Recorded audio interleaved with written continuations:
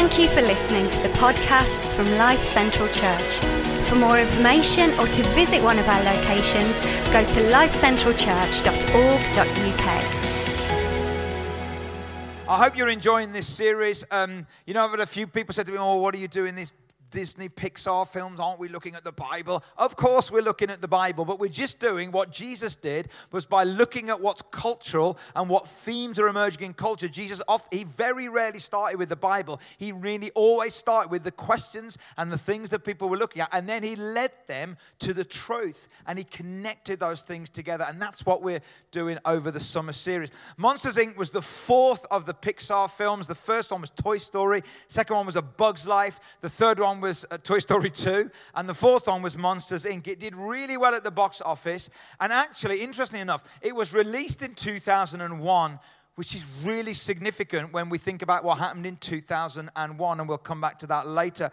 But you see, it's set in the world of Metropolis. This is a world where monsters live, and they do what humans do. They live like humans do, but they do this strange thing that there are doorways or portals into the human world, and they go in through these doorways into, this sounds really weird the way I'm going to say it out loud. They go into kids' bedrooms and they scare them. And when they scare them, they take the fear into this kind of gun, and they harvest the fear, and the fear becomes fuel for the whole world to be sustained on. And it's set in a factory called Monsters, Inc. The main characters are the scariest monster of all, plus his sidekick. Here they are, Sully and Mike. Okay, these are the two central characters. Now, here's the thing that's really interesting about Sully and Mike and all the rest of the monsters. They go through the portals, the doorways into the human world, and they scare the kids. But what the kids don't realize till later on is that these guys are scared of the kids as well. Aren't we all scared of kids? Because what they've done, they've been told that children are dangerous creatures who are toxic. And if you get touched by a child, all kinds of horrible things happen. So both of these, the monsters and the kids, are all fueled by this fear of each other. Isn't that interesting? You know, when you look at these kind of films, there's so much rich meaning. I mean, we could have gone down the line of clean, dependable energy, which is a really important theme, one that we're going to look at as a church in the future. But I'm not going to go down that track. I want to come into the central themes of what I think this film's around. You see, the film centers all around the subject of fear. The kids are afraid of the dark, the unknown. But the kids are afraid of the monsters because the monsters are threats to their safety and security. Of course, they're children. We're adults. That's nothing to do with us, is it? We don't suffer with fear anymore, do we? Yeah, of course we do. And really interesting, isn't it, that this film was released in 2001.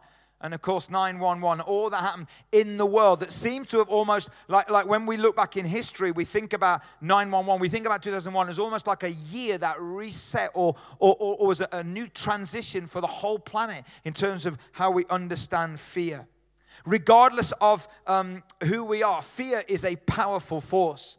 The fear of failure, the fear of change, the fear of rejection, the fear of loss, the fear of the future, the fear of missing out, the fear of being ordinary, the fear of heights, the fear of financial ruin. You could fill in the blank. We all have these fears in our life. And regardless of its object, fear has the ability and is capable of absorbing us, capturing our hearts and minds, and leading us to the prisons of anxiety and worry. Fear makes adults defensive and controlling, and it makes kids just scream. But here's the thing. Fear may fill our world, but fear doesn't have to fill our hearts.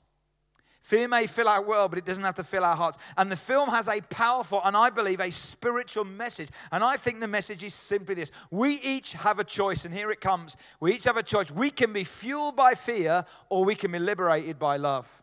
And when you watch the film, you see these are the two big themes. We can be fueled by fear. The fear that the monsters take from the kids literally is turned into this, what they call clean, dependable energy to actually sustain their society. But actually they find that fear doesn't do a great job. Love does a much better job. And you can either be fueled by fear or liberated by love. So I want to look at those two things this morning. So what does it mean to be fueled by fear? You know, we're good at fear. In fact, there are so many fears that we have as human beings now. It's amazing. So many phobias, it's hard to keep up with. There are the classic ones, the ones that we know, arachnophobia, agoraphobia and all that. But here's some ones that you might not know. Let's see. Anyone have a wild guess at what banana phobia is a fear of? Bananas, absolutely. And here's the second one. Pogonophobia is a fear of bearded men. Now, what a fear of bearded women is, I don't know. We didn't check that one out. But a fear of bearded men is pogonophobia. Now, what about this one? Panphobia. I thought maybe that's the fear of being in the kitchen with pans. Actually, it's the fear of everything. It's the fear of everything. And here is my personal favorite. Anyone want to say, this is hippopotamonstroses quipedaliophobia. That's pretty good. Hippopotamonstroses quipedaliophobia, which is the fear of long words. Really, it really genuinely is the fear of long words. And then here's the final one I want to look at. Anyone want to know what that was? Nomophobia. Nomophobia is a recent phenomenon. This phobia is characterized by feelings of anxiety that arise from being out of the range of service for your mobile phone. Not having enough credit, not being able to get Wi-Fi, all those things combine to give us this fear, nomophobia. Okay, these are some of the fears that we have to deal with. But there's good fear. There's good fear. There's a good fear that keeps us safe and protected. There's the fear of the Lord, the Bible says. The fear of the Lord, the Bible says, is the beginning of all wisdom. Now, when it says the fear of the Lord, it doesn't mean being frightened of God. It means having a respect, having a reverence, having a right sense of who God is. There's good fear. But there's also a lot of bad fear. And the Bible has a lot of bad fear as well. There's the bad fear that Adam and Eve had in the Garden of Eden, the first created people, when they almost had that fear, might God not be enough? Might God not be enough? And so that fear drove them to make a catastrophic decision and choice. There's bad fear. There's Abraham who went down to Egypt with his wife Sarah, and he had a bad fear that maybe that people would, his wife was attractive and maybe people would take it. And what he basically said was, some harm could come to me, so you pretend to be my sister. He lost his integrity over that kind of fear. There are the spies that went into the promised land as Moses brought them out of Egypt and through the desert, and he sent spies into the promised land. And two of them came back and said, it's great. Yeah, there's some giants, but it's great. 10 of them came back, and fear caused a generation to be lost in the wilderness. There's bad fear. Then there's the bad fear of the religious leaders around the time of Jesus, and the fear of the threat that this man Jesus was to their power and their prestige, and it resulted in them putting him on the cross. There's bad fear. You see, when you're fueled by bad fear, guys, bad things happen. I was listening to a podcast when I was away on holiday, and a guy called Erwin McManus, one of my favorite communicators and writers, and he said this, I'm sure it was a throwaway line, but he's just so genius. Your fear establishes the boundaries of your freedom. Your fear establishes the boundaries of your freedom. In other words, if you're afraid of heights, you stay low. If you're afraid of people, you stay isolated. If you're afraid of, or insecure, you kind of stay safe. Your fear establishes the boundaries of your freedom. And maybe today you are fueled by fear, whereas actually Jesus wants you to be liberated by love. Liberated by love. And you see, this is what we have. And maybe for some of us, and we know this as parents, maybe it's for our kids. I think one of the big issues, isn't it, for all of us is that fear associated and attached to our kids. Can we let them go? Can we let them climb on that thing? Can we let them go to school? Can we let them go to university? Can we let them go on an overseas trip? Can we let them go? Can we let them go when they get married? All the fear that's associated with our kids. But when you're fueled by fear, really bad things can happen. I was reading this week about in World War II, when the Japanese attacked Pearl Harbor and brought America into the war. I didn't realize this, but after that, there was such a lot of anger, obviously, and fear in American culture. They rounded up 120,000 Japanese Americans and put them in prison and detained them. They hadn't done anything, but they were like them. They were like the others. They were like the monsters who'd attacked us. And so out of fear, they put 120,000 in prison. It took till the 1980s for the American government to apologize for what they'd done. Why did they do it? They were fueled by fear. Fear of the other people. Fear of the monsters. And that's exactly what happens when we're fueled by fear. Fear can cause us to lose our humanity, even turn us into monsters. And I've written on my notes, say something political, okay? But I ain't said what I'm going to say. Now, I very, very rarely say anything political. But I want to say something into people saying something political, all right? If you're a follower of Jesus this morning, please think about who your first allegiance is to. It is not to the Labour Party. It is not to the Tory Party. It is not to Brexit, in or out. It is to Jesus Christ. And I get absolutely staggered. You can have political views. That's great. I've got political views as well. We need to be careful. We are not culturized into being fueled by this fear that dehumanizes people and creates other people to become groups of monsters. And I'm staggered when I look at social media. Many people who claim to be followers of Jesus are, I think, being fueled either by fear or worse. Have your views, that's great. Let's remember we belong to Jesus. And every single person is created in the image of God. And what happens when we're fueled by fear is that we create this kind of things. Oh, you're all this. So if you went to Eton, then you're all that. If you've got socialist views, then you're all that. If you're Brexit and you're out, then you're all that. If you want to remain, then you're all that. That's absolute garbage. We need to be better than that, don't we? Come on, we need to be better than that. We need not to be fueled by fear because we lose our humanity when we're fueled by fear. We need to be liberated by love. And in the film, it all changes with our hero, Boo. Here she comes. Next one, please. There you go. It's all changed by this amazing little girl.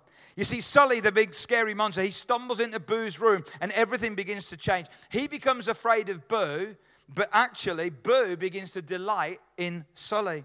And she finds a way through the door, through the portal, into the monster's world. And she sees the monster differently and she begins to love him for no other reason than she just does. Even though he's unlovable, she loves him. Even though he does all he can to shake her off, she keeps loving him. And the transformative power of that love begins to change his heart and eventually transform his actions. You see, we can be fueled by fear or we can be liberated by love. And I want to look at this second theme, liberated by love. Because Sully soon finds his heart changing.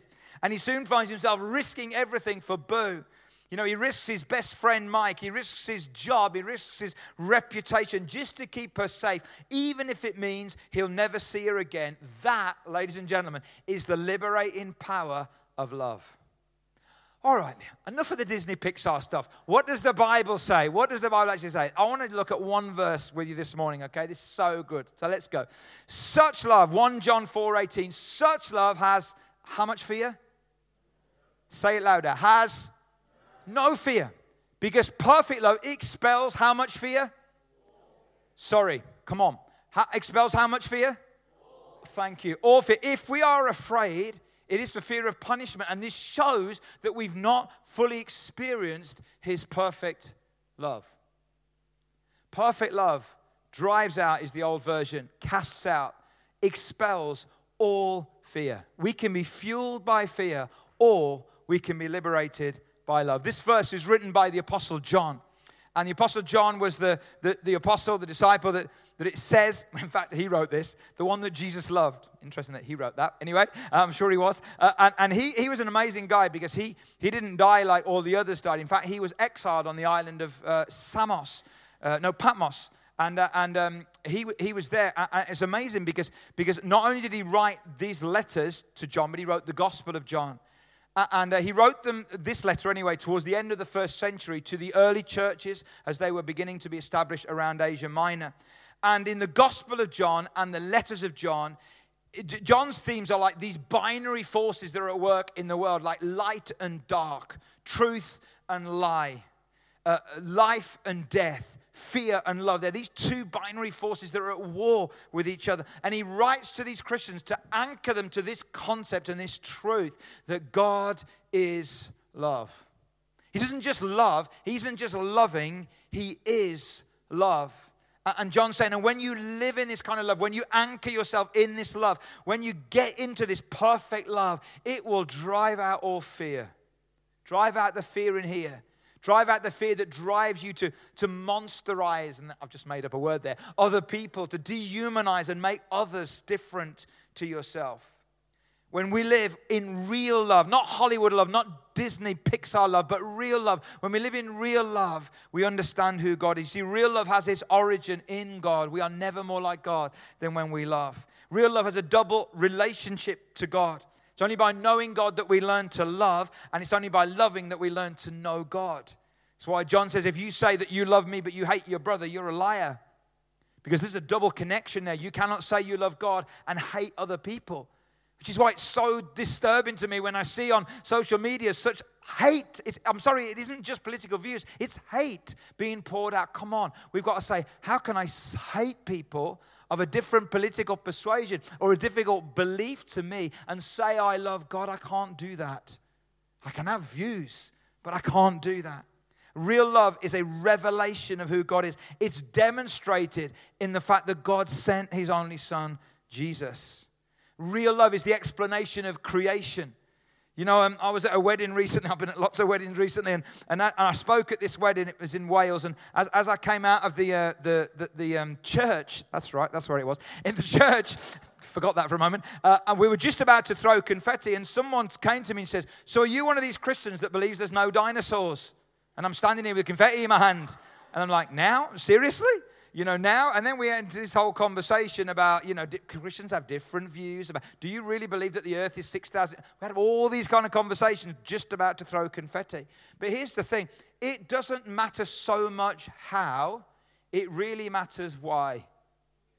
And whatever you believe about the creation of the world, there is space for lots of different views. What most important is this: who and why. How God created it. I don't know how exactly he did it, and there are lots of views, but I know why: for love. Because real love has to have someone to love. That's why God created this planet, because love has to have someone to love. It's an explanation of free will. Without free will, there is no real love. It's an explanation of redemption. If we just had law and justice, you and I would all be in trouble. But God loved us so much that he gave his only son. And it's an explanation of eternity. God doesn't just love us for the here and now. He loves us for eternity. That's amazing, isn't it? So how do we live in the real world, not fueled by fear, but liberated by love? I honestly think, if you've never seen this film, you watch the film now with this talk in mind, and you see it through these kind of lenses, how easy it is for us to become like the monsters. You know, easy it is to dehumanize other people, to live in fear, to be fueled by fear. But how do we live liberated by love? I want to give you 4 practical things. Number 1, choose to live in love. Choose to live in love. Make your address, make your residency in love, not in fear. I want to go to that verse again and look at it in a bit of a wider context from the Message translation. It says this: God is love. When we take up permanent residence, great phrase, in a life of love, we live in God and God lives in us. This way, love has the run of the house, becomes at home and mature in us so that we're free of worry on Judgment Day. Our standing in the world is identical with Christ. There is no room in love for fear.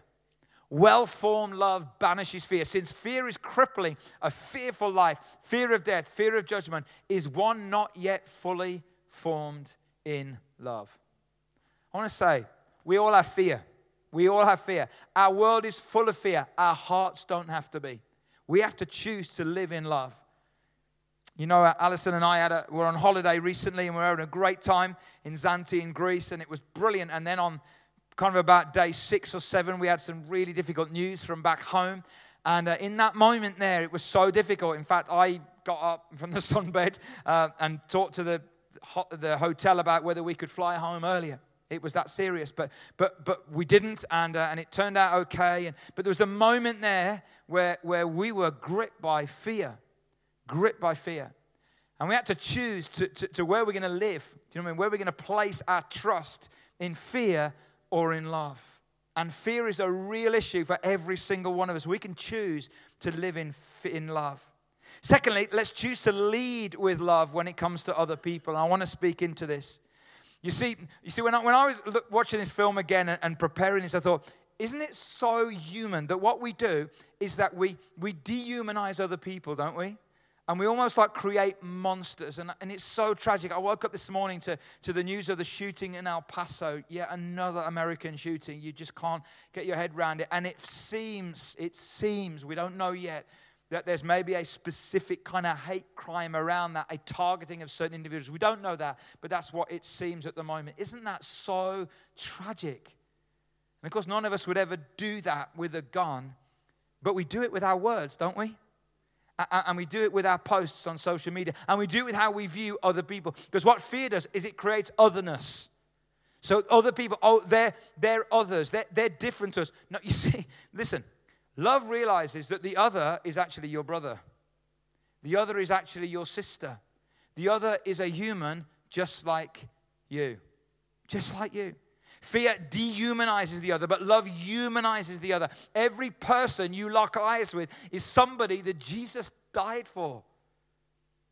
So that person that doesn't look like you, that doesn't act like you, that isn't the same color as you, that doesn't do what you do, that doesn't look like you, that doesn't think like you, they are your brother and sister. They are human, created in the image of God. Fear creates distance. Love creates proximity. The monsters never let the kids the other side of the door. It all changed when Boo found a way through the door. What would our relationships look like if people that we create as other found a way through our door? People of other sexuality, people of other religion, people of other political persuasion, people of other football teams. What would happen if we created space where we're not going to be fueled by fear, but we're going to be liberated by love? What would that look like? It could be amazing, couldn't it? Could be absolutely amazing. Fear assumes the worst, but love believes the best. So I want to encourage you guys, choose to lead with love. When it comes to that person who's other than you, don't be fueled by fear. Lead by love. Say, hey, I'm going to love. I'm going to love. I'm going to reach out. I'm not going to shut the door. I'm going to open the door. I'm not going to back away. I'm going to step forward. And then choose to fuel love rather than fear. What do I mean? In another twist in the film, the Scream Factory becomes the Laugh Factory. You see, they discover that the power of liberating love and laughter, not fear, is a better energy to harness than actually the fear they were harnessing before from their screams. So the fear-based economy of Metropolis was found to be unstable, so they developed this different kind of energy, and it's regenerative, and it's love, and it's laughter. And the writers in the Bible knew how much laughter and how much joy were connected to love. Which is why Nehemiah in the Old Testament says, the joy of the Lord is your strength. It's why David says that weeping may last for a night, but rejoicing comes in the morning. It's why the Apostle Paul, who's in a Roman prison, and he doesn't know whether he's going to live or whether he's going to die. And he writes many letters from there. He writes a letter called Philippians. And in this, he writes 15 times in 4 chapters, he uses the word joy or rejoice in either of the two words. 15 times in a noun or a verb. And the original word that he uses, chara, it literally means inner gladness, delight, deep-seated pleasure, depth of assurance and confidence that ignites a cheerful heart, leads to cheerful behavior. It's a deep-down sense of well-being. It's like, I know, he says, in the prison, that there's another in the prison with me. And so I've got joy. And that joy fuels him rather than fear. And I think one of the important things is when you are in times of fear, you got to decide, are you going to fuel that fear or are you going to fuel the love? What are you going to use to fuel that? And you see, if you feed your fears, your faith will starve. If you feed your faith, your fears will. And so even Jesus in the Garden of Gethsemane, when he's praying and he says, I don't want to do this because I'm fearful of it. He says, yet not my will, but yours will. And the Bible says in Hebrews, it was for the joy set before him that Jesus did that. The joy set before him was you and me. It was a relationship with you and me. You see, we can be fueled by fear or we can be liberated by love. So choose to live in love, choose to lead with love, choose to fuel love, and then finally choose to receive love every single day of your life. And you know, for me, I want to wake up every day and say, Jesus, thank you for another day. And I want to receive love from you today. Because if I don't receive love from him, I haven't got a lot to give out. I have not got a lot to give out. And in a final twist in the film, Mike, the monster, Sully's mate, he sees the transformation in his friend. as he sacrifices everything for Boo. He's so inspired. He chooses to be liberated by love rather than fueled by fear. And there's a closing scene, and how powerful is this? Where he literally shows the palms of his hand, the wounds and the marks, where he held the door open for love rather than for fear. See, both of these guys move from being fueled by fear to being liberated by love. I want to close with one final verse. Listen to this verse. Look at this verse. This is love. He loved us long before we loved him. It was his love, not ours. He proved it by sending his son to be the pleasing sacrificial offering to take away our sins. You know, I don't know about you, but I never want to get over that, do you? I never want to get over the fact that God loves me so much that he sent his best, Jesus, to show his hands of what sacrifice really is all about, so that I could know love. And in the rest of my life, I've got a choice. I can either be fueled by fear that creates others as monsters, or I can be liberated by love that opens doors for others to experience that love too. In the book called Grace in Practice, a guy called Paul Zeil, he writes this: grace is love that seeks you out when you have nothing to give in return. Grace is love coming at you that has nothing to do with you. Grace is being loved when you're unlovable. How many of you ever know you're unlovable, yeah? It is being loved when you are the opposite of lovable. This is the theme of that film. This is the theme of the whole Bible. This is the theme of humanity. God loves us so much that he gave us Jesus, grace, when we are unlovable. Let's pray together. Let's pray. We're going to go back to this song that the guys taught you earlier on in a moment. And I just want us just to pray just for a moment. Maybe this morning, some of you are experiencing fear right now. And you know that there's fear that's fueling you right now. And maybe as we sing, we're going to sing this third verse of this song again. Let me just read the words to you. Just listen to them. There is no other name but the name that is Jesus. He who was and still is and will be through it all. So come what may, in the space between. That's often where fear comes, in the space between all the things unseen in this reckoning. I know I will never be alone. There'll be another in the fire standing next to me. There'll be another in the waters holding back the season. Should I ever need reminding how good you've been to me, I'll count the joy come every battle, because I know that's where you'll be. So maybe this morning you are fueled right now by fear, but maybe in this moment you want to say, but Jesus, I don't want to be fueled by fear. I want to choose to be liberated by this love. You can do that right now. I would love to pray for you. So if there's anyone and you want to just respond to Jesus, maybe just put your hand up. Just say, hey, God, that's me right now. You need to know his liberating love in your life again. I want you just to put your hand up. Thank you. Anybody else? Just pop your hand up. Just reach out to him all around this place. Jesus, I want to thank you so much for your incredible love. God, may we choose every single day of our lives not to be fueled by fear, but to be liberated by love. Jesus, may we lead with love. Not just in our words, but in our social media posts. Not just in that, but in our actions. God, may we be people liberated by love who go to help others experience the same kind of love also. And Lord, now as we declare this incredible truth that we'll never be alone, God, I pray, Jesus, by your Spirit, would you powerfully impact us again? And may we know this is not just a great song or some nice words, but this is truth. That when we go out to whatever we go out to, we will never, ever be alone. In your name we pray. Let's stand together. Let's stand. Let's declare this now. Let's declare this truth together.